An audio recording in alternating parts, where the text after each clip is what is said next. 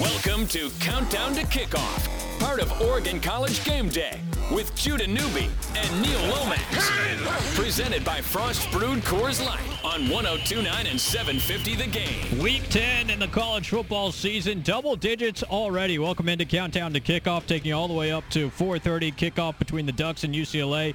I'm Judah Newby. Across from me is the College Football Hall of Famer Neil Lomax. Continuing crosstalk with the Oregon College Football Post-Game Show, the University of Oregon Athletic Hall of Famer Jordan Kent, and more importantly, a new father. Congrats again. For the second thank time you. on That's the title that matters the most right there, in my opinion. Brian Perkins, the host of the Oregon College Football Show, joining us as well for Crosstalk as we continue talking pass tree and the route tree concepts during the break. That was fascinating stuff.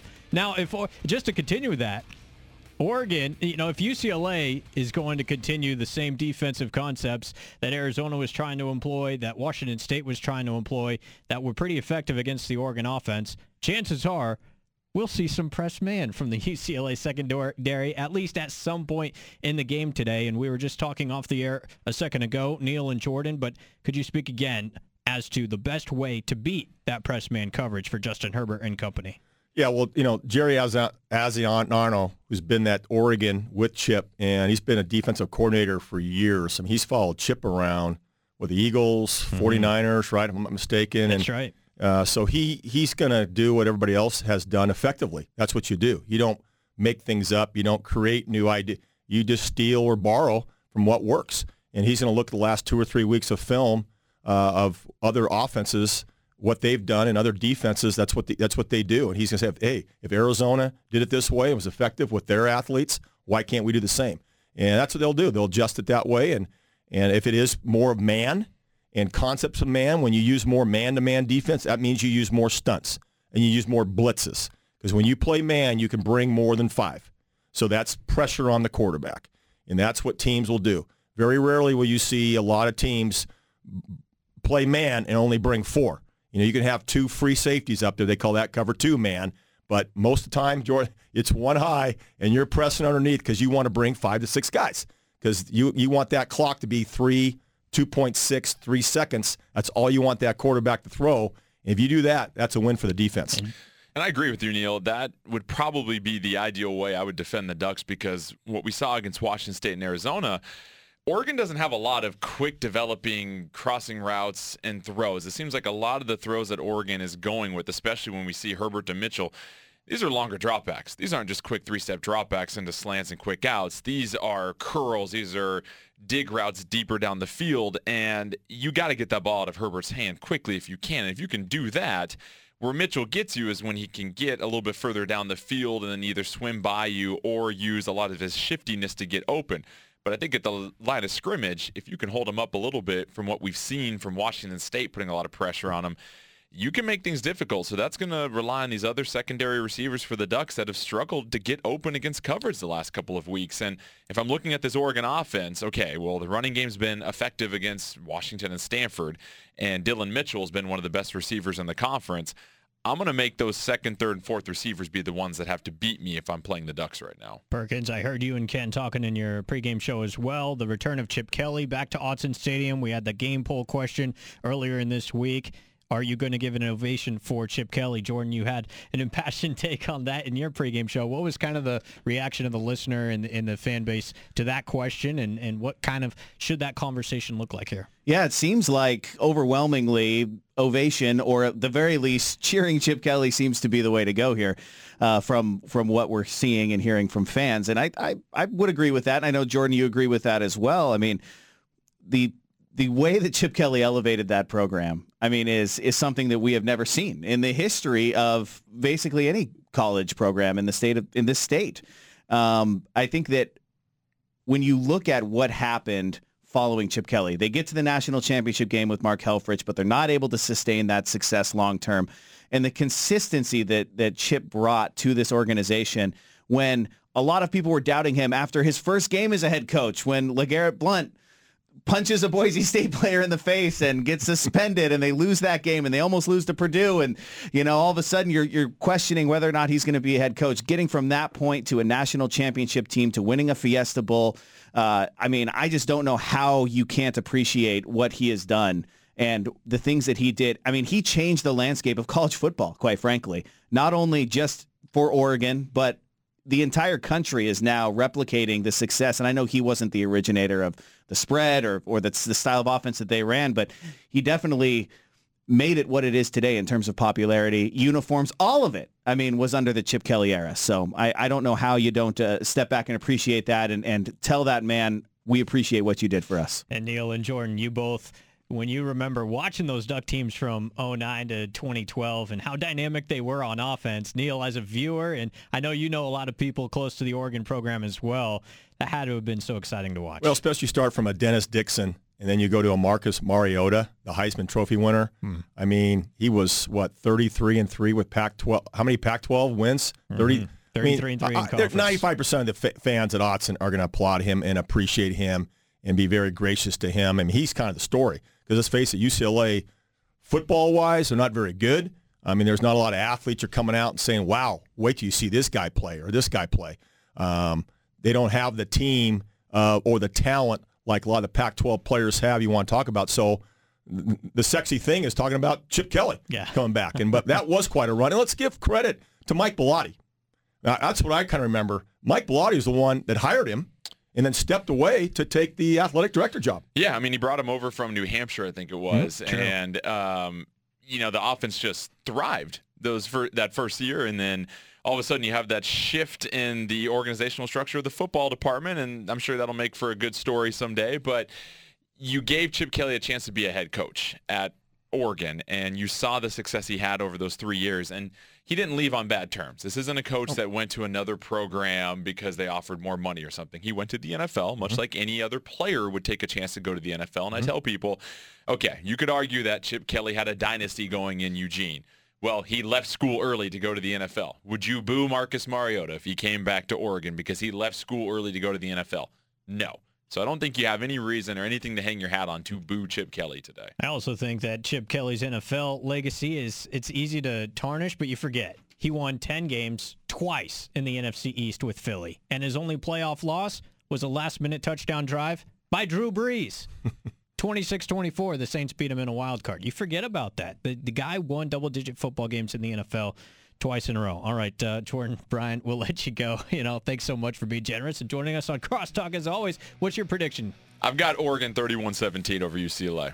Nice. What did you have last week? Out of curiosity. I can't remember, but it wasn't. Oregon 31-17. It wasn't 44-15. And the week before that was Oregon 31-17. Yeah, and the week before that was Oregon 31-17. I'm going to pick Oregon 31-17. Hey, at least I'm a man of my word, and I bring coffee for my friends rather than not bring it all. So I'm going to let you guys enjoy your show. Neil, always a pleasure. I love it, man. All right, we'll see you guys Congratulations, next week. Daddy. Nick Aliotti will join us coming up. Same with James Crepea of the Oregonian. More countdown to kickoff coming up on the game. Nick Aliotti will join us coming up, and we'll also talk to James Crepea live from Autzen Stadium. Heck, Aliotti's live at Autzen Stadium as well, doing the Pac-12 Network live pregame show from down there. So it'll be nice to talk to Nick, get his thoughts on, Chip Kelly and his return. Neil Lomax, Judah Newby, welcome back. Countdown to kickoff. It's going to be one heck of a football game today. It's a 10.5-point spread, depending on who's playing quarterback for the Oregon Ducks and for the UCLA Bruins. My gut feeling tells me Justin Herbert will be able to suit up and throw in this one. But, Neil, as you take a look at this football game and look at the health of the quarterbacks, we'll dig into it a little bit more later on in the show as well. Can you put yourself back into, either your NFL days or your collegiate days when you were dealing with being banged around the previous week, maybe a head injury? How do you come back from that? What are the first few days like when you're trying to get back healthy, get back right, and see things on the field? Yeah, it's the timing and rhythm that you used to have. If it was more than a week, that was the issue. I remember hurting my shoulder, my third or fourth year. That was really the first injury that I remember sustaining as I separated my shoulder. It was about 3 to 4 weeks before I came back. And that was hard, real hard. But again, back in the 80s and 90s and early, you got dinged. You got maybe a concussion, but when you felt better and the trainers and doctors said, hey, how you feel? You said you feel fine, you're back in. I don't remember. There was no set protocol because, again, technology and the medical research back when we played, not like the dark ages, but that's just the way it was technology-wise, that when you had a head injury, just how did you feel? If you weren't dizzy, you weren't blacking out, you weren't throwing up, just how do you feel?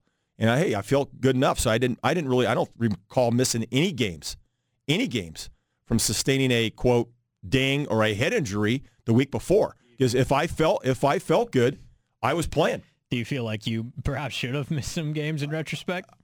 Looking back, no. Really? No. I just remember if I felt fine and I felt good enough to go, I mean, they trusted me, especially after I became the starter. And now I'm third, fourth, fifth, sixth year, NFL career guy, not just can he still play. I mean, I'm the starter for an NFL team. They want you healthy. They want you. They're asking, how do you feel? And if I wasn't feeling like at least 90%, I wasn't going to go. So, if Justin Herbert does play, that's one thing. But what if Dylan Mitchell does not? How does that affect Justin Herbert in the passing game? How does that affect Oregon's philosophy on offense in general? Well, that's a huge rhetorical question. I mean, come on. He has been the go-to guy. I mean, Dylan Mitchell right now has, over 48 receptions. He's by far the number one receiver the Ducks have. Then you got go down to Jalen Redd, and, Jacob Brilliant's caught a few more. He's up to 17 receptions, but it's getting back to Kano Dillon and C.J. Verdell, even though he's running well, using him out of the backfield, which most teams do. He's got to catch the ball 4, 5, 6 times a game. That's important to have your running back, and he should be carrying it 20, 25 times a game. This will be a balanced game. They're at home. I see this being a close game and a good 4-quarter football game. You're going to see a good balanced attack by Oregon and going against what I think is kind of an average defensive team and, quite honestly, a below-average offense that UCLA has. Yeah, certainly ironic for a Chip Kelly offense to be ranking as low as UCLA does in multiple categories, including scoring and total offense. UCLA has been dismal this year. Elsewhere in the Pac-12, how about Utah? One of 2 teams in the Pac-12 ranked in the top 25 right now. They are on the road at Arizona State. Early third quarter, Arizona State leads Utah 21-17. Neil, the Utes have been surging as of late. They got the win in Westwood a couple of Friday nights ago. They're on the ropes here, but they've already sustained a big start to this one by Arizona State. This is a statement game for both teams, but if Utah can get a road win here, then they got the Oregon Ducks coming to Salt Lake next week. No, that is big for what bowl game down the road that could mean, and also the Pac-12 championship game. And, right now, to me, the hottest team in the Pac-12, just go the last couple of weeks, is Arizona. I mean, they're hot. I mean, the way they played against Oregon and the way they played last night against Colorado, I mean, Khalil Tate is back. Not just with his feet, but the guy has thrown 8 touchdown passes. This is Khalil Tate now. 8 touchdown passes the last 2 weeks. That's as much as UCLA has touchdown passes all year. Exactly. I think Khalil Tate only threw for 12 touchdowns last year, but he rushed for like 12. Right. So that's the hot team, and number 2 is Utah, but they're struggling right now down in Tempe against the Sun Devils. Yeah, the Fighting Herms 21-17 lead on Utah. A lot of night action in the Pac-12, 6 o'clock on the Pac-12 network. Stanford and Washington. Neil, I had to do a double take seeing Stanford and Washington and not seeing a number next to either one. This is bizarre. 5-3 Cardinal, 6-3 Huskies. Neither of them ranked. When was the last time that happened? Huskies 9.5-point home favorites on Stanford going into this one. You alluded to it earlier. Jake Browning has not been good this year. Well, and either has Stanford's running game. I mean, the Bryce Love train has been off track, off and on because of injuries. His Heisman run last year was everybody, wow, what a good story that was. He's going to come back. I don't know how high drafted he would have been. Some of the NFL experts were saying he might have second, third round pick, but you go back for your senior year, you do it again, you could be a first round pick, but I'm looking at him like right now, again, his injuries. He cannot sustain carrying the ball over 20, 25 times a game. And to see Stanford at 3-2 in the Pac-12, and, UW is 4-2 at home, though, so it should be a win for UW, but it's been a struggle. This Pac-12, they've been beating each other up. Haven't they? It's like the old SEC days. Everybody just beats each other up. Don't be playing anybody and just keep playing them there. But Stanford has been that enigma. It really has been. I mean, after that Oregon win, you're like, whoa, okay, maybe they are that good because Oregon should be really good. But it proved to be those teams are just kind of average. Mm-hmm. If you look back 4 or 5 weeks ago. How about the action going down in Corvallis, Oregon State and USC? 7 o'clock kick for that. You got USC at 4-4, 3-3 in the Pac-12, and the Beavers just got that big win against Colorado on the road last week. The opening betting line for this was USC by 17. Still 17, isn't it? I think it's gone down to 16. But I saw. Okay. and that was out without JT Daniels and the whole issues with Clay Helton and moving my good friend at the old 7-on-7 in the openings, my friend T. Martin back in the day. We were like co-offensive coordinators 12, 14 years ago with these high school. It was really fun. He's been moving around, and he's there, and I don't know. That's just the politics, and that's the drama. Okay. It's L.A., so you got to have a soap opera going on, and that's just where they are. But they should win that football game. But here's what's scary. I'll tell you what. If Jake Luton is healthy, he can put that Nevada half together with the Colorado half, and you play that game, that dude, he'll break Sean Mannion's records. Yeah. And Derek Anderson, who's Derek Anderson and Sean Mannion if you got a guy like Jake Luton throwing the ball 50 times and completing 38, 39 of those. We'll keep going around the Pac-12 in a moment, but first let's go live to Autzen Stadium and talk to a good friend of ours, Nick Aliotti, the former defensive coordinator with the Oregon Ducks under Chip Kelly, Mike Bellotti, all those guys. Coach, it's good to have you join us on Countdown to Kickoff. Judah Newby, Neil Lomax. How's the atmosphere down in Autzen treating you? It's a lot of fun, good electricity in the air. I'm really enjoying this today. I haven't done one of these on site in quite a while, and you can feel the energy as we're getting closer to the game with the Bruins today. Is everybody treating you with respect? So far, it's been really good. I have no complaint. How about this narrative? Chip Kelly coming back to Eugene. Just how special is this as a game? I mean, maybe it's more for the fans than for anybody else, but when you think about your time coaching under Chip, just to think, a few years later, he would have made a cycle through 2 NFL teams and now be coaching another Pac-12 team and be coaching in Autzen Stadium as a member of the opposition. Is that even surreal to you? Yeah, it's very interesting. You think his last season here was 2012, and here we are just 6 years later, and not only has he left the Ducks, where he did a fabulous job, he, been in the NFL, and now he's back in college in the same conference at UCLA, coming home, or so to speak, here to Autzen against Oregon, a team that he had such great success with. So, I think that the fans, when this game was put on the schedule way back when, that thought that this might be one of those big games where both teams were fighting for a championship based on what Chip had done in the past in college football. But it's not that. But it's still going to be a good football game. Should be a lot of energy. Hey, Nick, Neil Lomax here. I know you're doing well. It's homecoming for all you guys. I mean, not just Chip. You got Jerry Azanaro's back. I mean, Don Pelham. These are your boys. This is the group you guys had. This was the staff that, from 2007, 2008, 9. Guys had it rolling. It's got to be fun. Absolutely. Neil, the fact that I was here doing this today at the game, I had to go by, and I did go by the hotel last night to see Don Pelham and Az and Chip. Spent about 20 minutes to 25 minutes because I knew they were in meetings getting ready, and I didn't want to be a distraction even though they said stay. So it was really a lot of fun to go by and see them, and I think they're excited to play here in Autzen because it's been a while, well, not for DP, but it's been a while since Chip and Az have felt the energy here. So they're excited about the game. Yeah, Nick, and when you think about the kind of the unsavory way that a lot of those long-tenured Duck coaches left with the end of the Mark Helfrich era, I mean, it was disappointing on so many levels, even though the results on the field weren't doing the Ducks any favors. But what do you make of the way that era kind of ended? It kind of left a bad taste in your mouth, did it not? Yes, I'm always a guy that speaks, hopefully, the truth and say what I think is right. I don't think that, they had the bad ending to the Alamo Bowl and then the 4-8 season following that year after having such great success here for many years. Personally, I'm not in the position where I get to hire and fire, but personally, after a 4-8 season, I think what those guys had done for such a long time, they deserved another year to see if they could right the ship, particularly with the fact that they were going to have Herbert coming back, who everybody knew was going to be a very good football player. So it was sad to see that end for those guys the way it did because they had so many great years here and did so many good things for the University of Oregon.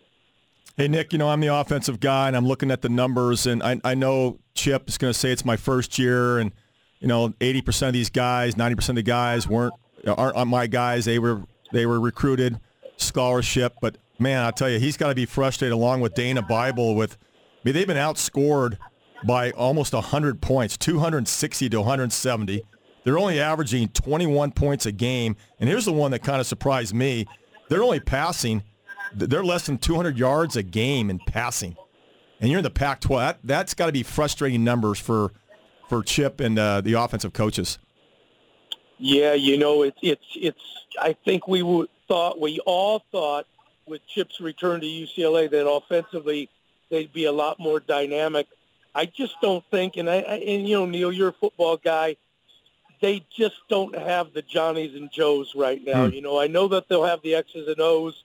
And in years to come, we're going to see great offense out of Chip Kelly. But right now, they just don't have the Johnny and Joes that they need down the road. But I'll tell you what, I expect good things out of Chip. Hopefully not today, selfishly being a Duck. But down the road, we're going to see some dynamic offenses out of Chip. They need to get a quarterback. They need to get some big play guys, which they don't really have right now. Well, Nick, I know you're keeping a keen eye on what's going on with Arizona State and Utah, and ASU with that 21-17 lead on the Utes. What do you make of the fact that there are only 2 ranked teams out of the Pac-12 in the top 25 right now, Washington State and Utah? Well, we have a lot of good teams in this league. I know the Pac-12 networks gets upset when I talk like this. We have a lot of good teams in this league. We don't have a lot of great teams in this league. Right. And what I mean by that is there's a lot of parity in this league. And as you noticed last Saturday was upset Saturday in this conference. I mean, unbelievable. I think every team that won, with the exception of Utah beating UCLA on Friday night, every other team that won was the underdog. I think you would have picked it the other way. So there's a lot of parity in this league, a lot of good football teams. You got to bring your A game every weekend. As we're seeing right now, we're midway through the third quarter with the Arizona State-Utah game. Utah, they control their own destiny, and here's one right now that they're struggling with, and if they lose this one, then that South race becomes very close, just like the North race is. So, very interesting to see only 2 teams in the top 25. Yeah, if Utah loses this one, Nick, they're out. I mean, they're 15th right now. They lose this game, they're out of the top 25. We got one Pac-12 team standing. And, hey, going to Chip and Dana Bible, and I've known Dana, as you do, Nick, for a lot of years. He's been around a lot of good programs. Tell the fan, is Dorian Thompson-Robinson the future? I mean, he's a freshman. Is he the guy? Because the Pac-12 – you talked about that. They don't have great teams; they just have good teams. The Pac-12 is not used to having just good quarterbacks, but great quarterbacks. Is this kid going to be the future that Chip Kelly wants to put the legacy on, or is he going out and recruiting 2 or 3 more guys to back up this DTR guy? I know that they like him. I haven't seen enough of him, Neil, yet. I know he's a true freshman, so I'm going to give him the benefit of the doubt. I haven't seen greatness out of him yet. I think he throws the ball, put it this way, he has a good arm. I'm not sure he can read coverages and understands the defenses and all that kind of stuff that a great quarterback has to know and has to do down the road. But he can run, which is a staple for, Chip's offenses. Mm-hmm. He does have a live arm. It's just going to take more sun-ups and sun-downs before he gets to that next level. Like I said, not enough sample size for me. I think we'll wait and see midway through next year if I can give you that answer. But right now, I don't see a great one. I see a good one. Yeah, that's interesting because in both L.A. schools, Nick, you got true freshmen. I mean, here's a kid, J.T. Daniels, going to have an interesting it's not going to be an easy game for them in Corvallis. In the way the Beavers came back and won that game at Colorado, despite the point spread, Oregon State's playing pretty well. I see that can be a competitive game with a young freshman at the helm of USC. I couldn't agree with you. Who would think that it really blows my mind. Every once in a while you get a phenom that comes in and starts as a freshman.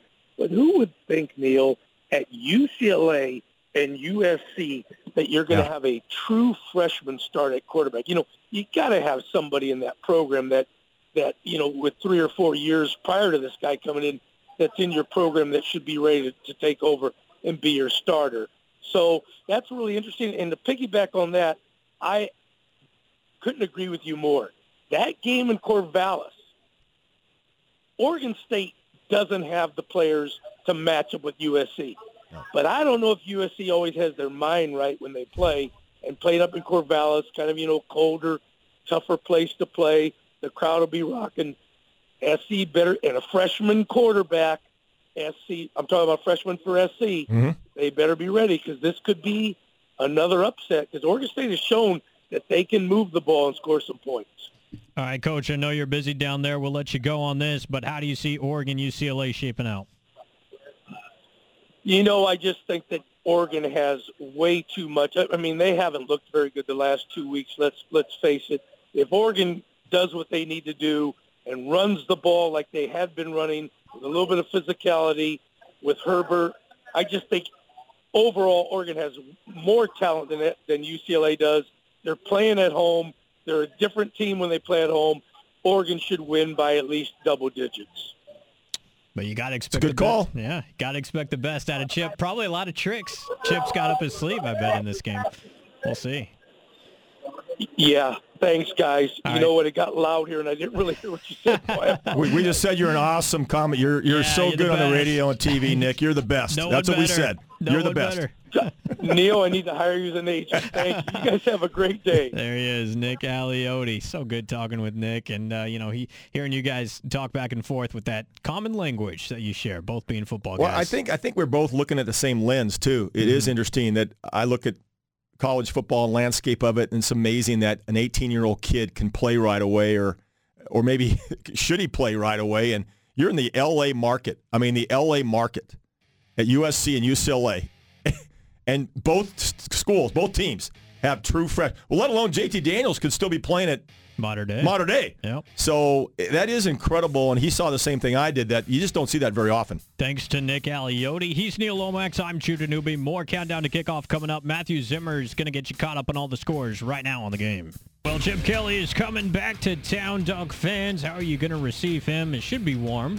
Should be with a standing ovation, in my humble opinion. He's Neil Lomax. I'm Judah Newby. This is Countdown to Kickoff for Week 10. Double digits here in the college football season. And Chip and UCLA coming back to town. UCLA started 0-4 this season for the first time since 1971.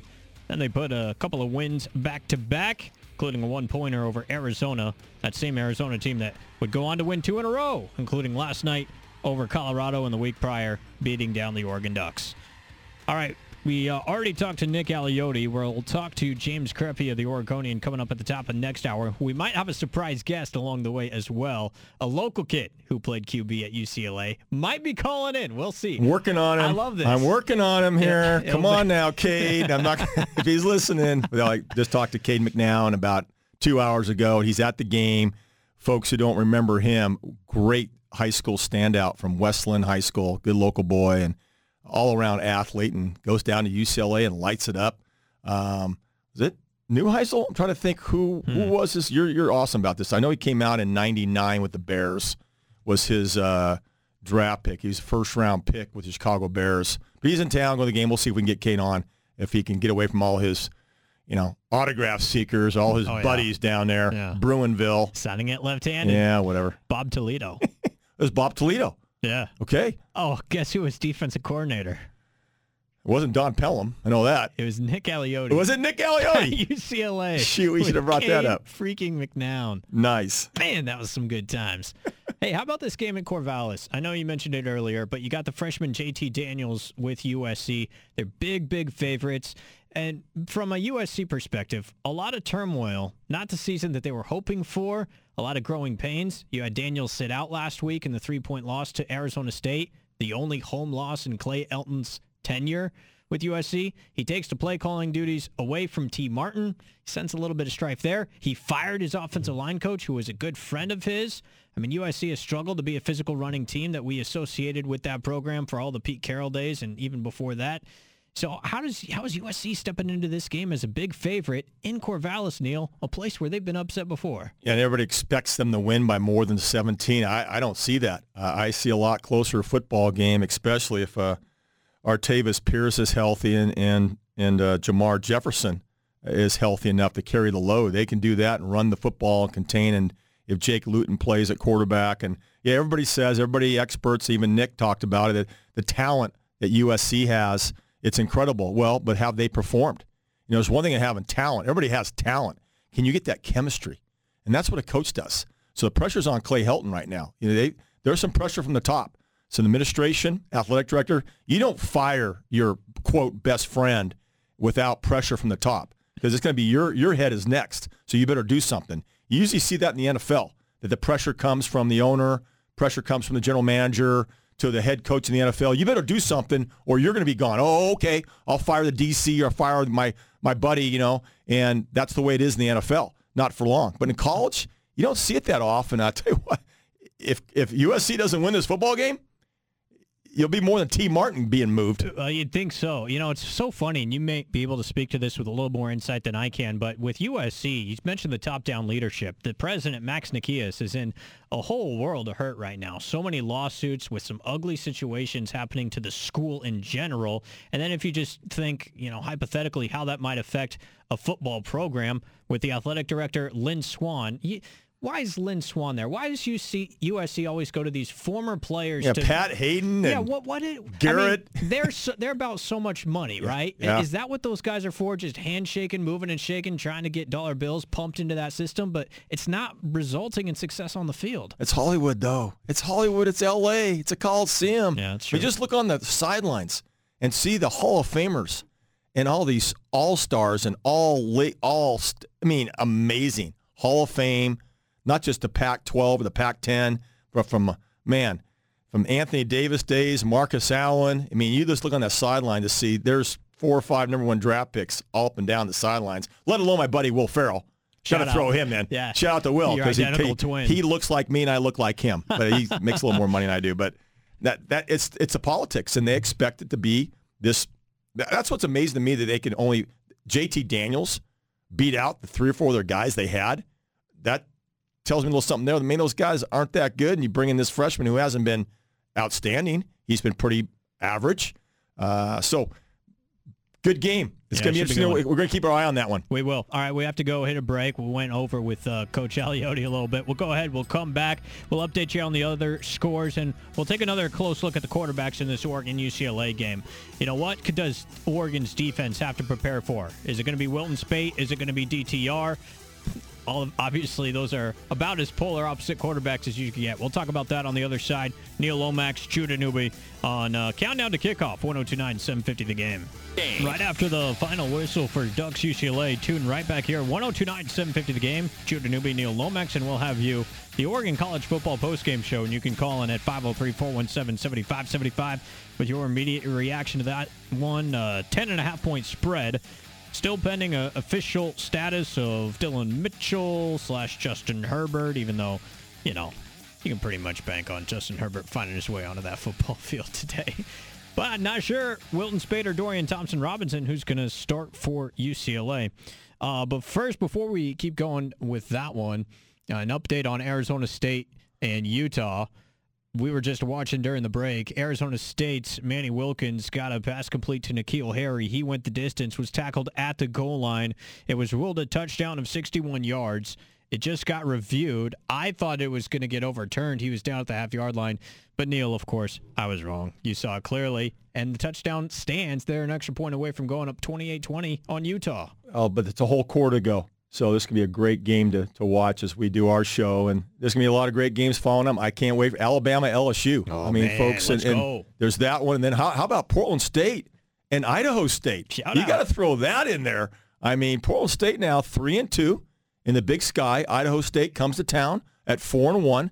So a big game for Barney and the boys. They're playing over Hillsborough Stadium. So, folks, after you're done listening to us, you're bored of watching things on TV, get in your car, head over to the Hillsborough Hop area, Cornelius Pass Road, go to McMinim's there for a nice cold adult beverage, walk on over to the park, Watch Portland State Vikings knock off Idaho State tonight. Go Vikes. Go Vikes. They've won 3 in a row. And Bruce Barnum was in these studios, I think, a couple of days ago. We'll have a cut from him coming up in our Coach Speak segment later on in the show when we reset top audio from coaches around the conference and get Neil's take on all that. That's always fun. You guys all speak the same language. You guys all... not really. Don't say that. Don't really. A lot of BSing going on. I'm telling you, a lot of B... Oh, so, okay.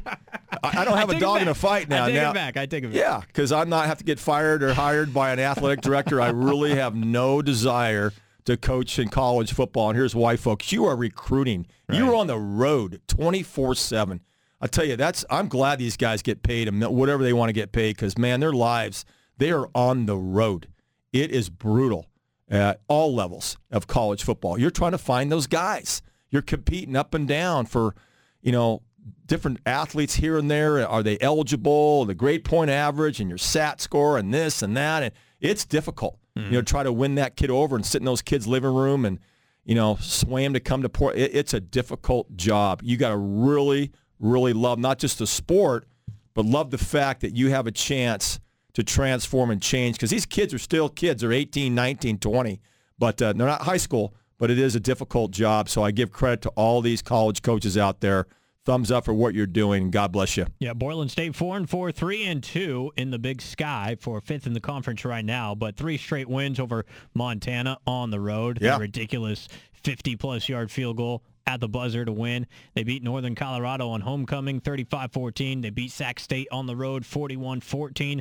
Now back home, back in Hillsborough Stadium for a 7:05 kick coming up tonight against Idaho State. And then we mentioned this before, but they finish with their last 2 conference games at North Dakota on the road. And then Eastern Washington. And then here come the Eagles. Ouch. November 16th. But you never know. I mean, Payam Sadat got that defense turned around allegedly, so we'll see how Portland State does in that one. All right, other scores around the top 25. Georgia, 6, beating Kentucky, ranked number 9, 31-17. 6 minutes to go in the fourth quarter there. Tell you what, Neil, there was a lot of buzz around Lexington this week. Could College Game Day come to Lexington? It's a top 10 team of SEC teams. It just sucks that it comes on the same weekend as Bama LSU, because let's be real, they're going to Baton Rouge for that one. But still, to see Kentucky in the top 10, we don't talk much about them out here, but you got Terry Wilson Jr. as their quarterback, the former Oregon Duck, who transferred out of the program, went to a Garden City Community College, that JUCO, for a year, and now is playing QB for Big Blue. To see them in the top 10, I mean, I'm a relatively young college football fan, I guess, being 26 years old. I couldn't tell you the last time Kentucky was a top 10 team. Could you? Not when Rich Brooks was there either, because I know Rich Brooks was there for a while. They've gone through, shout out to Rich, speaking of Oregon Ducks. In Lexington, talking about football. I know. In the top 10? That's weird. I mean, why? The only reason they're in the SEC because of the basketball program. I don't know if Calipari's walking the sidelines or either. He might have a couple tight ends that can play for basketball with him, but no, this is incredible that they have done as well as they have played. And again, that's what's great about college football. The Vanderbilts can sneak up on you. There's some really good stories out there. The Northwesterns, Purdue, who knocked off Ohio State a couple weeks. You just don't know. And that's what's kind of cool about the landscape of this sport. These guys do it for passion. They do it for the drive, the pride. And that's why coaching is really important. I mean, Nick Alioli talked about a little bit is like USC teams. He says they lose focus. Their mind's not right. They always got better athletes. That's on the head coach. Right. How do you really frame that locker room? How do you put your footprint on when you get these guys ready? Can you get to the kid's mind and his heart? Because physically they're really good, but these are three-dimensional athletes. So how do you get to the kid's mind? How do you get that kid's heart so he'll play for the program? And again, as we always say, are you playing for the name, the front of the jersey, or that name on the back? And a lot of these USC guys, they can't wait to play the name on the back because they want to go pro. Well, yeah, I'll go ahead and juxtapose that with what the guy down in Tuscaloosa has been doing for a decade, Nick Saban. He might not explicitly be using the three-dimensional coaching formula and tactic, but he's all about the capital P process. And what he's been able to instill in that program over the last decade has been nothing short of exceptional. He returns his top-ranked Crimson Tide to Baton Rouge to take on Ed Orgeron's number 3 ranked LSU Tigers. And the only game LSU has lost this year was on the road in the Swamp to Florida in a nail-biter. Bama's still favored by 14.5, Neil, and I think a large part of it is because we just haven't seen a quarterback like Tua Tagovailoa in college football since Marcus Mariota, let's be honest. Yeah, how he came out of the shadows with last year in that national championship game. Amazing. Jalen Hurts wasn't bad. He was not a bad quarterback. He led them all the way, and him to take a back seat and still stayed at the school. And we haven't seen that. That's the loyalty issue with how Nick Saban gets these guys. But they're in Death Valley. So to a T, it's going to be a lot of noise and a lot of excitement, and this is going to be a pressure game. But, God, they got some good – I mean, just watch their body of work. Yeah. It's hard to bet against them. It's hard to look and go, Alabama's going to – but this is what it's about, and I'm hoping for an upset, man.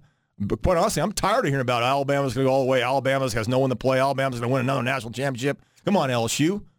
Yeah, well, I mean, it's a 2-touchdown spread. I think a lot of it is because LSU's star middle linebacker, Devin White, was called for a targeting last week. He has to miss the first half of this game. Correct. That's going to be a tough blow to recover from. Alabama has been such a dynamic first-half team. It's been incredible. Jerry Jeudy, the X on the outside, and Tua, that relationship they have. And this is fascinating to me, and this might be a topic for another time, but Nick Saban has been such a run-oriented offensive coach. It took, he had to do a lot of growing just to hire Lane Kiffin, just to bring Sark on board for one game, right? To kind of create the passing element. And as much as he hates the fact that college football is becoming a, passing league, well, it hasn't becoming, it already is a passing league in a lot of ways, he's embraced that. And he has found himself a star passer. And we're looking at what Alabama can do as a passing offense. They're all, by default, they'll be physical up front. They'll be able to run between the tackles. But when they have a dynamic thrower, game over, man. This team's winning it all. They're going to do it again. And I'm going to pick LSU's going to beat them tonight. Let's put an adult beverage on it. I'm just going to say right now, LSU is going to beat them tonight because what you just said. Okay, all that. Right. That's all. Oh, it sounds great. It's frosting. It is. It's great tasting frosting, by the way. It really is. Yeah. It's sugar. It's a sugar high, but it's coming down the 9 in Death Valley. Lomax is calling it. All right, we'll go away. We'll come back, take a look at other Pac-12 scores. We'll also get into the top matchups in this game, and we'll also reflect on the top games that Chip Kelly coached at University of Oregon. Can't forget how much fun 09 to 012 was. More Countdown to Kickoff coming up on 102.9 750 The Game. What was your favorite memory of Chip Kelly at the University of Oregon from 2007 to 2012 and all, including his offensive coordinator years, the two under Mike Bellotti, and then the 09 to 012 head coaching years? Boy, I was just coming up as a college football fan, watching everything under the sun, watching this guy run offense, talking about it every week with my buddies, not really knowing what we were talking about other than this is dazzling stuff, man. This no huddle, and we were talking back then about how much they love to run the football instead of pass the football, which is something that always seems to be brought up secondarily with Chip Kelly's offenses. They're running offenses, right, Neil Lomax? Yeah, you spread him to run. I mean, he was always those offenses and those teams. You mentioned when it started really with like Dennis Dixon and moved on to Marcus Mariota, and they've had some great players around him. Just fit the chemistry of that style. And that blend and that rhythm and getting the right athletes, the student athletes to buy in, the right coaches, it's a special time. They also throw in, if folks remember, all of a sudden back in those days, it was like, okay, Oregon's got like 18 different uniforms going on. I mean, the combination here for a wardrobe malfunction was way higher than anything else. What's going to happen with that jersey? Can you even read the names? What colors? Is the duck wings? I mean, that whole thing was flash, but they were good. They were good. They were averaging 44.5 points a game. But Oregon now, despite the last 2 weeks, they still averaging 40 points a game. So it's still there. It's still, these players are attracted to going to Oregon, just like you mentioned about Nick Saban, Alabama. There's certain players that want to go to that. They want to win national championships. They want to be part of that, the fun and gun. And it was. And numbers don't lie, even though the numbers have come down a little bit. Justin Herbert's still throwing for 260 yards per game. He is. He's using his feet not as much. I know he got dinged up, but still, he's rushed the ball 51 times for 246 yards. And you talked about the rushing. Those Chip Kelly offenses back in those days were always a top 10 team in the nation in rushing. Right. They'd led the Pac-12 twice in rushing in those 4 or 5 years. So you're right. You spread them out, and you're throwing, but, man, you're gashing them because all of a sudden now there's only 4 or 5 guys in the box. You got a 3-2 defense, a 4-1 defense, folks. All of a sudden you can check out and run the ball and get those 7-8 yards a carry, and that's what's really hurting Oregon right now, not just be getting behind in these games, but not rushing the football well enough. There was Chip Kelly, the offensive strategist. There was also Chip Kelly, the philosophical mind.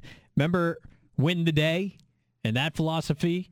Do you remember watering the bamboo and that philosophy? I still abide by this, personally as much as I can. But when Chip Kelly would talk about watering the bamboo. Watering the bamboo. If you water bamboo in the first year, nothing happens. If you water it in the second year, nothing happens. If you water it in the third year, nothing happens. If you water it in the fourth year, it grows 90 feet in 6 weeks.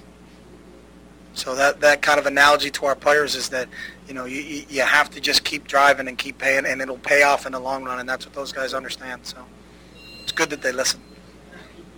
It's all about watering the bamboo. So does that mean you have to wait till your senior year before you're going to be successful? That's what I kind of take out of that, too. No, I get the analogy. I love that, but still it's unfortunate today's landscape. There's not a lot of college coaches that can be like Chip Kelly, and I can wait 3 or 4 years. Right. I can wait 3 or 4 years. Philly and San Francisco in the NFL. Well, the NFL totally different. You can't water no bamboo in the NFL. Okay, that's a plant, a tree, a root. That ain't happening in the NFL. Okay, that analogy is out the window. I mean, win the day is pretty good because you better win on Sundays. You don't. You're going to still keep your money though, but you're out. Right. You're out of a job, and go find your friend, be an offensive coordinator someplace else because that's what kind of happens in the NFL. But in college, if you can wait 4 years, God bless you, man. That's a tough one. No watering the bamboo for Neil. Chip was also asked on conference call if he'll be able to reflect on the Autzen sidelines. Hey, Chip, just curious if during walkthrough or pregame warm-ups, do you anticipate taking a minute to look around and reflect on what you accomplished in that stadium Saturday? No, we better focus on the team across the other sideline, or we'll go get beat. So, it'll be an unbelievable experience. That it's a special stadium and special fan base, and but we better have our focus and concentration on 2018 Ducks, not worried about what went on between 2009 and 2012. Yeah, you said the right thing, Neil, but PC. It started when they touched down on Eugene Airport last night. It did. The memories are great memories. You're human. You cannot, and you want to have those good memories. You want to translate those memories to your players. Hey, good things happen for me and my staff here. They can happen to you guys. It can happen to us. It's about us now. It's about UCLA. We're in a different locker room, but still the same arena. He's going to walk around. He's going to look at where the logos used to go and where his little slogans used to go and what happened there. And he's got great memories. I mean, he talked about just when Dennis Dixon did not play in that final game and the emotions of that senior day. There's a great interview that Chip Kelly gave earlier this week about that stood out to him as one of the highlights. One of the highlights. He'll go through that stadium and think about all the players that he coached, all the special moments. You can't help but think about that. And that's a good thing. That's not a negative thing. So we got to focus up. We're not going to lose it. No. Use that energy to transform it to your players. This is a great place. I've had great experiences here. Let's go out and win this thing. Do you remember the Sup With You Girl music video, I Love My Ducks?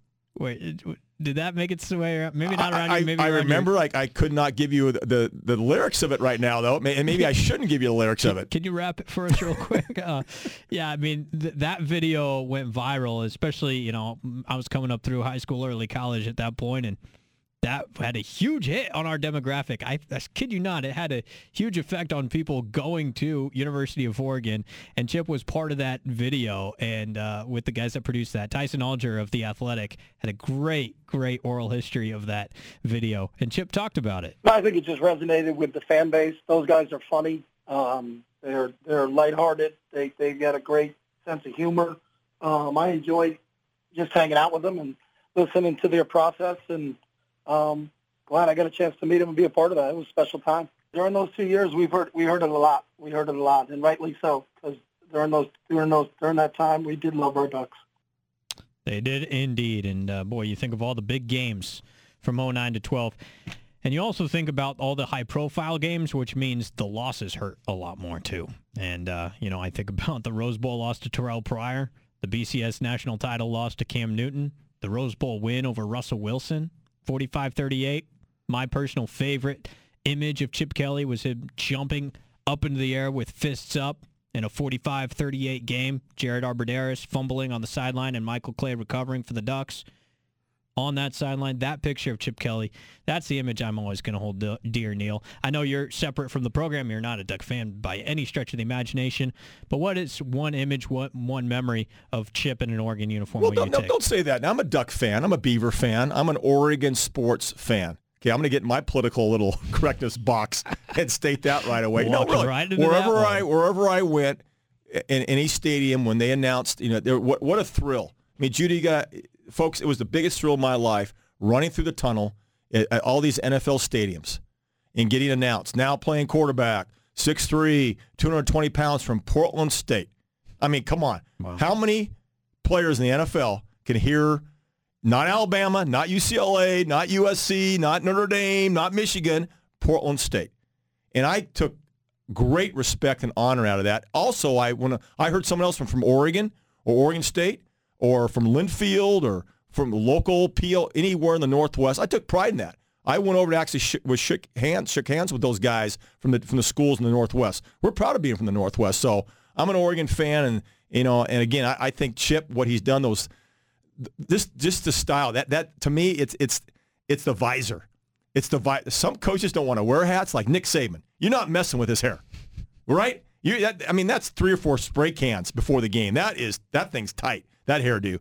Other guys got the hat, got the floppy hat, the baseball cap. Now it's the visor. And Chip Kelly to me in the visor, and also the zip-up rain kind of shirt when it was still like 80 degrees out. That kind of little quarter zip-up, little, the all-conditioning gear from Nike, a little dry fit thing on the side, underneath dry fit, but over top was like the little Gore-Tex. That's right. Whoa, that never rains in Autzen. What's he wearing that thing for? So my memory is what he was wearing. He's a great cartoon character, isn't he? He is. Chip Kelly's a great cartoon character. Loved his style, and I would have loved to play for him. All right, man, that would have been a blast to play for that guy. You in that system, game over. That would be a lot of fun. Dude, if Darren Thomas can be like a college football Hall of Famer in that offense, would have been scary to see what you could have done in that. But you know what? I don't even want to see that. You had like 90 records. Yeah, don't even go there. I think he would have limited me. Yeah. I had to hand the ball off a lot more. What the heck's that? Offense. No, I'll keep that mouse. Football, man. I'm keeping. Don't. I said pros. That's right. If he was with Philadelphia, if he went to the pros, it'd be a blast to play for a coach like that in the pros. Speaking of that, I think one of the great unanswered questions is if Chip Kelly took the Tennessee job when they were going to draft Mariota number 2 instead of taking the San Francisco job. I think that's a huge. That's a great what if. Huge what if. It is. Because I feel for Mariota, 3 offensive coordinators in 4 years and all the different all the different coaches. Man, talk about handicapping a guy with a talent like that. All right, we'll go away. We'll come back, talk a little bit more about the matchups, update you on all the other scores, go live to Autzen Stadium with James Krepke, the Oregonian. More countdown to kickoff. There's a Justin Herbert update. We'll get that for you coming up on the other side on 102.9 750 The Game. Welcome to Countdown to Kickoff, part of Oregon College Game Day with Judah Newby and Neil Lomax. Presented by Frost Brewed Coors Light on 102.9 and 750 The Game. Final half hour leading you up to kickoff. Justin Herbert is warming up on the sidelines, Neil Lomax. So it looks like I think Justin will probably give it a go after being in concussion protocol earlier this week. So that is good news for Duck fans. But is number 13 warming up on the sidelines? There it is. That's Dylan the key. Mitchell, according to Twitter, Neil, which I know you are a Twitter maven, Dylan Mitchell is also on the field. He is currently at midfield dancing while the team practices punts. Gosh, I love Twitter. It's immediate. Dylan Mitchell was dancing 9 minutes ago during punting practice. You sure it wasn't some new dynamic stretching? Yeah, that's very true. You see, people think it's dancing. It's advanced. It could be a new yoga / dynamic stretch now that gets guys who are in concussion protocol ready to play. Which you would know about the yoga, of course I do. Right? I'm totally updated on yoga and stretching and dynamic and static. Yeah. Well, but more for your golf swing than anything. Get flexibility. Are you playing fall golf? It's all about flexibility. Am I playing fall? I play golf. I don't care what season it. But if it was raining, I won't go out if it's raining. I gotta admit, I can do that every day from November on in Oregon. That's why I keep my friends very, very close to me still in Arizona.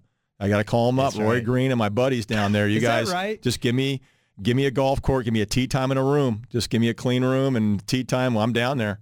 Got to do it. Love it. Hey, let's go live to Autzen Stadium and talk to our good friend James Crepea of the Oregonian and Oregon Live. James, thanks for joining us as always. Let's just start with the atmosphere. A half hour away from kickoff with Chip Kelly back in town. What's the atmosphere like? Is the crowd buzzing down there yet?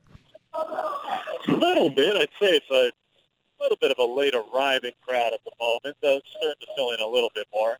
It's certainly not what Washington was a few weeks back as far as the crowd in the building with about 35 minutes to kick. The game did get moved back about 5 minutes, guys, so it's 10 minutes or 40 minutes after, for the start officially. So that could be a little bit of a part of it, a little bit of a later kick, but it's definitely starting to fill in compared to what it was maybe 10 or 20 minutes ago. I am hearing, and correct me if I'm wrong, is Justin Herbert and Dylan Mitchell, are they on the field? They are both on the field, fully dressed out.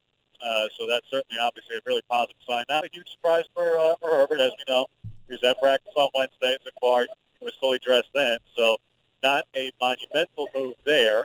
But the more surprising one is Mitchell, who we didn't see at practice on Tuesday or Wednesday. We saw him, but he wasn't dressed out at all.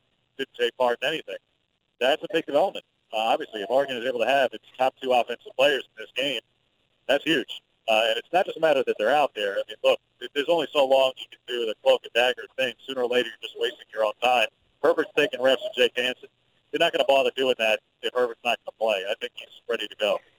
Hey, James, Neil Lomax here. So we know about Justin. So Dylan Mitchell looks like he will play, but during the week, what did you hear from the other receivers that should step up? A Brennan Schooler, a Davis, Jalen Redd getting more reps, Johnny Johnson, who was kind of getting more reps that, as Mario Cristobal said, some of these guys, even Hollins, some of these guys need to step up. No question. I think the rep differential really came in for Johnson and Davis and Collins more than any. Redd and Schooler obviously were already first-team guys in the first place. Who would have gotten the most targets, and who might get the most targets anyway if Mitchell's out there, in any way, is probably Jalen Redd. And look, he said after last week's game in Arizona, which is obviously a brutal way for things to go, he said he was confident if he had to be the playmaker. And we know that. I mean, look, we've seen it already. Nobody has to be reminded of the incredible catch he made in the end zone a few weeks ago. And obviously it turned up and had several catches in the fourth quarter at Arizona last week with Mitchell out. So he's certainly capable. Schooler has been a reliable, option at times. But you're absolutely right. Guys like Johnson who has to step up more, but he's got as many touchdowns. Hard to believe, but Johnny Johnson has as many touchdown catches as Dylan Mitchell. Wow. That is amazing to think about because Mitchell's been so utilized between the 20s and in the red zone that hard to imagine that he's got the same number of TDs as Johnny Johnson. But, James, what about the run game? And you've wrote about this on OregonLive.com, and you can follow James on Twitter at James Crepea. Where does this run game go from here after 2 really dismal weeks? And game flow was certainly not in the run game's favor in any point in the last 2 weeks. What does Oregon have to do to get that part of their offense right today? No question. I mean, what does it have to do? It has to get back to doing what it was doing. And that sounds simplistic, but, I mean, it's not just a matter of execution and result. It's a matter of commitment to reaching the execution and the result. There was no commitment from the play calling from the offensive coordinator, Marcus Arroyo, to the run game. None. 0 last week. 2 weeks ago with Washington State, if you want to tell me about scheme, you want to tell me about stunts and stents and movement and all that, hey, you know what? Washington State's the best team in this conference right now. Anybody can buy that. No matter how bad their statistics were during that game against the run, there is a challenge there, no question. Even if the talent is not as good, the scheme is a challenge. Last week was inexplicable, and that's why before the game last week, I said, look, guys, it's hard to see Arizona, really pulling away in this kind of game. But I wasn't expecting for the offense to completely abandon everything that had worked for it for the first 6 weeks of the season. And that was what was so inexplicable last week. Arizona is not a good team against the run at all. Really lacks a whole lot of talent to do it. But Oregon abandoned the run game. They passed a lot more in first down, particularly in the first half. Yeah, like I wrote about it in the week. Oregon was averaging just over 9.5 passes on first downs per game through the first 7 weeks, including Washington State, where they had to obviously do it in the second half. They had 8 first down passes in the first half last week. That was when the game was competitive. They had 16 by the end of the game. All right, throw out the second half. They had 8 in the first half. Now, yeah, Justin Herbert was 5 of 8, and he had a touchdown pass on those passes. So clearly Arizona was giving him something to look at. But sooner or later, math be damned. I don't care what's in the box. You have to execute your offense. There was no commitment to it. That's what has to change. They have to get back to being committed to being a running team. And that's a big surprise, James. You're right to me, because I understand when you get behind and you're in the third quarter, fourth quarter, you're down by 2 or 3 possessions, you're down by 20, 21, which was a shock against Arizona and even Washington State. But you got to throw more. But you're right. When you look at the stats and you point those out, the facts, and we talked about the Chip Kelly teams back in the day, they were leading the nation in rushing. They were leading the Pac-12 because you spread them out to run, and that was going to be their footprint, their landmark, and they just haven't done it. No question. That's why after last week's game, very quickly, in the aftermath of it, I was going, gosh, what was the last time they had back-to-back under 100-yard games, rushing games in Pac-12 play?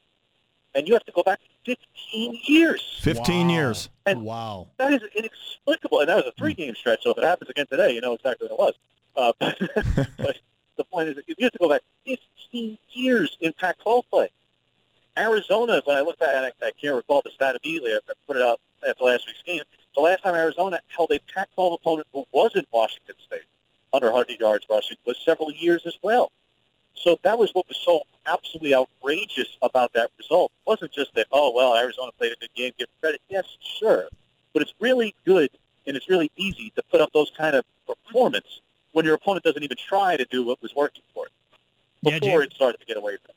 And that's what happened with Oregon last week. That's what I said. They have to get back to being committed to the run game. It's easier to just point out the fact that they had back-to-back road games, at Wazoo and at Arizona. But how helpful in your mind is it that they're back at Autzen Stadium for the first time since the UW win? A bit. It is. I mean, it's got to be. This routine. Look, the bottom line is travel's still tough, guys. No matter if you're traveling private like these guys are and whatnot, no matter how cushy the setting may be, it's still not your normal routine. So I get that. And obviously Oregon fans know well that last season they did not do well on the road, so the road can be challenging. No question. But let's not make Arizona out to be a very tough place to play. It was not a tough environment last week, guys. It wasn't. The environment had nothing to do with it. Nothing. Because being back at home helped as a whole, yeah, sure. It's certainly, I'll say this, coming after the last 2 performances, you'd much rather be home than a third straight road game. I'll give you that. That's for sure. Because if you had to do this again on the road in what could be let's put it this way. If going to Utah was this week, that would not have been good. Right. That would have been pretty brutal.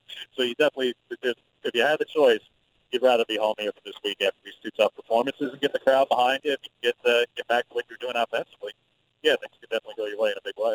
Yeah, I think going to Salt Lake City next week might be a little easier. Looking at the score right now, James, Arizona State is leading 38-20 with $1:30 left. And I tell you, the parity right now in the Pac-12, I mean, Nick Alioli talked about it. James said, the Pac-12 doesn't really have any great teams. There's some good teams, but there's no one out there that's a great team. And, 3 or 4 weeks ago, we're kind of saying Oregon might be that great team, but here we are. You got UCLA, Pac-12, 2-3, and Oregon is at 2-3. No question. Look, as a whole, top to bottom, the league has a lot of.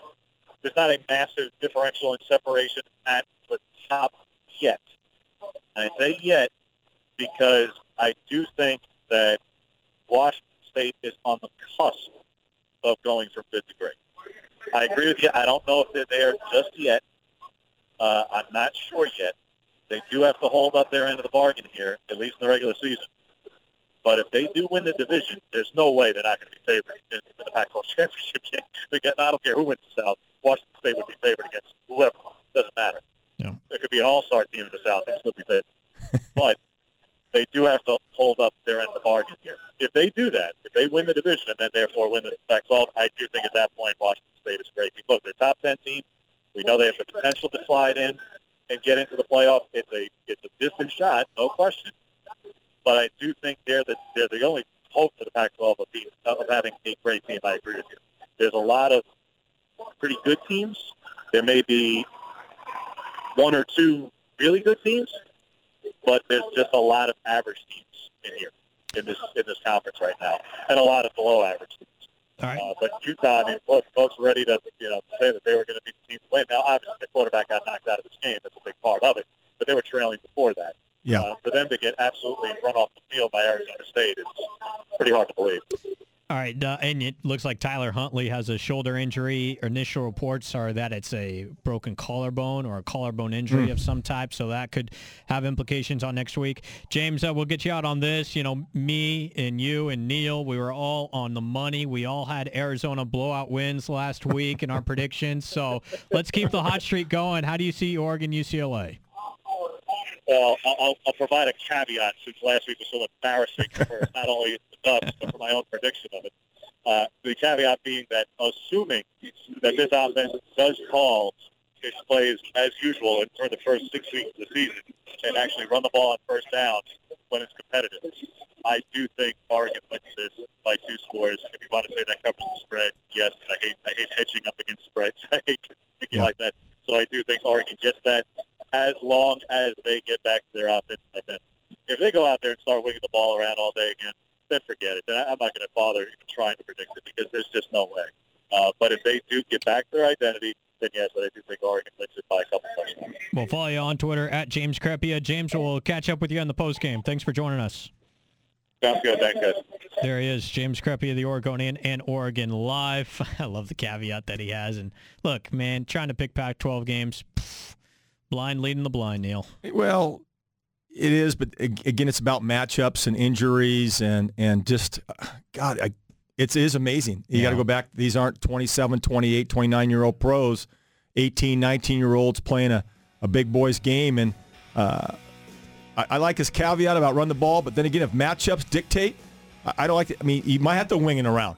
I mean, I'm sorry, James. I mean, sometimes you got to wing it around. That's your best matchup, and throwing the football with a guy like Justin Herbert, it should work out. It should. Theory. But the disappointing thing has been the guys who are catching it, and it's more complex than that. But I'll tell you what, if they're going to let you throw the ball, my history's been, hey, throw the ball and catch the ball.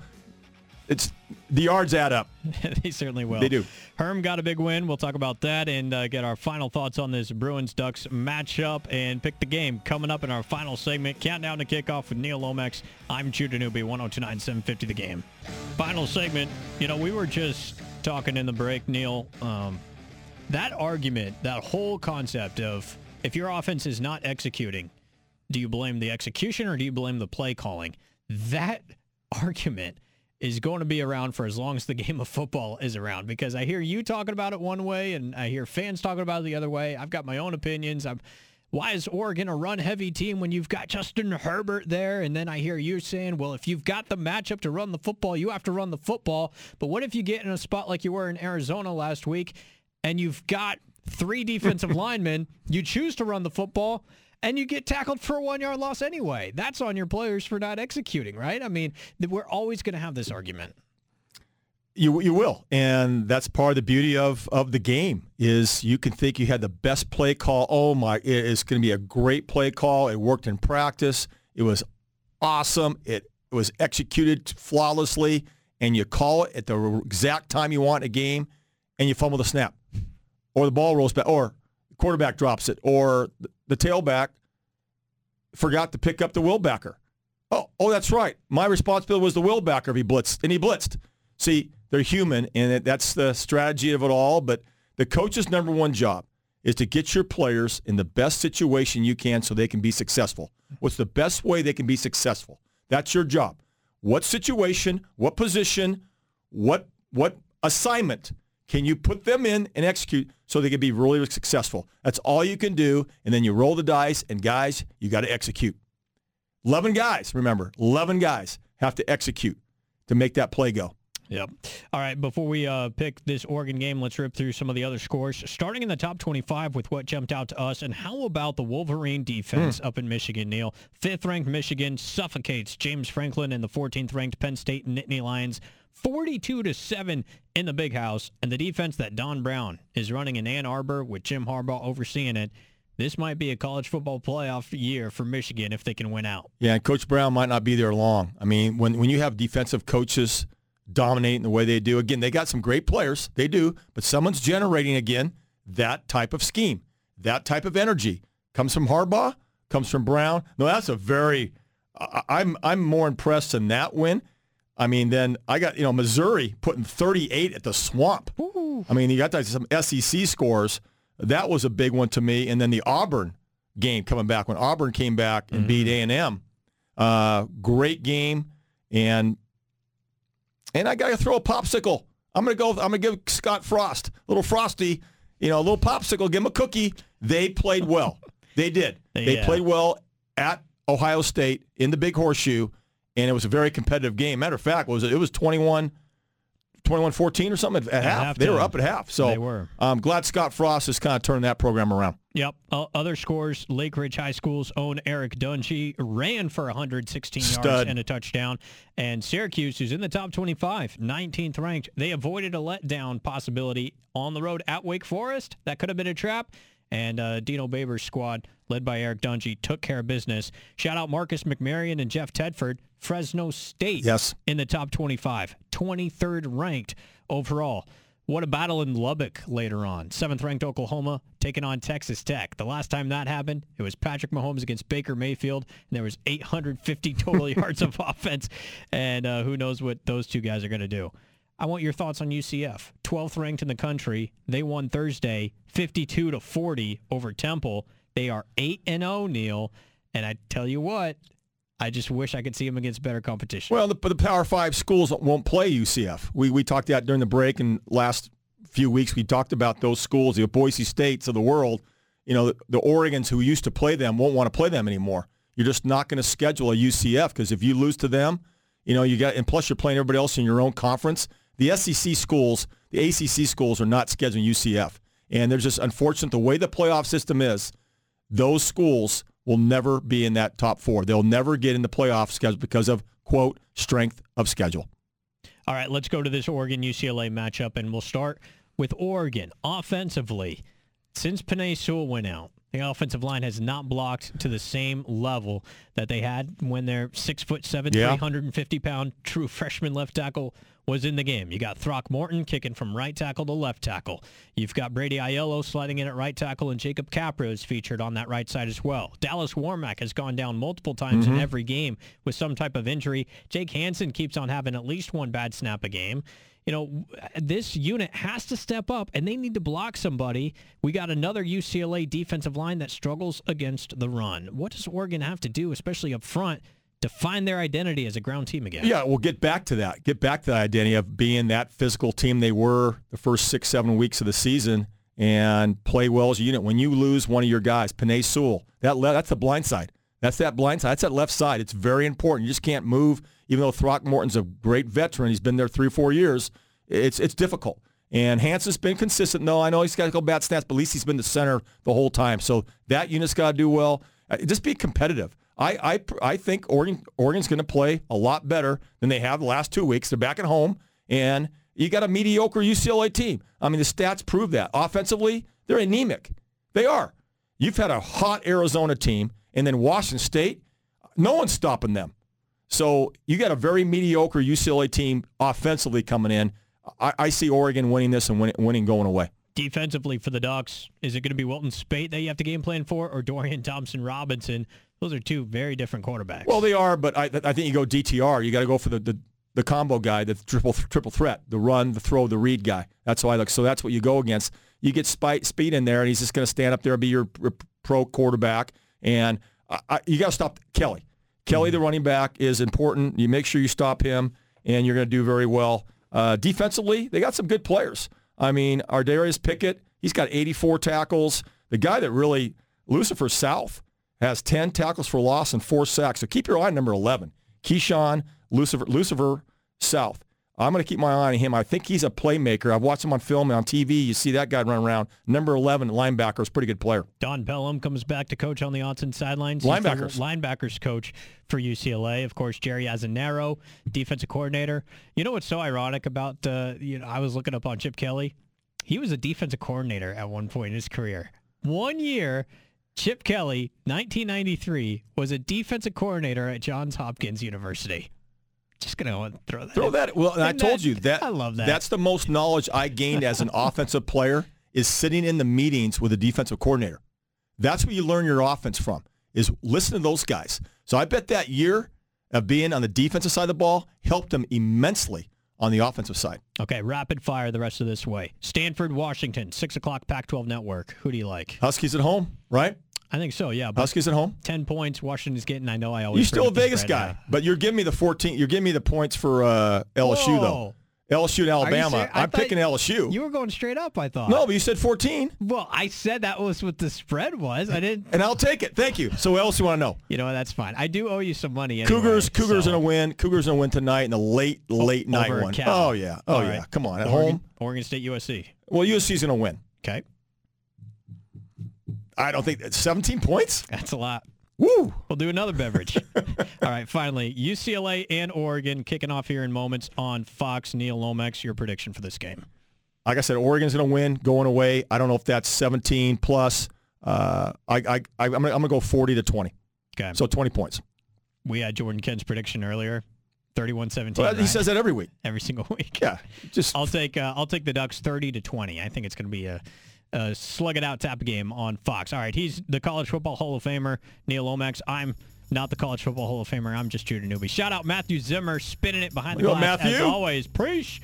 And we'll come back for the post-game show, 2 hours right after final whistle, 503-417-7575 to sound off. We'll have all the post-game audio as well and all the fiery takes right here on 102.9 750 The Game.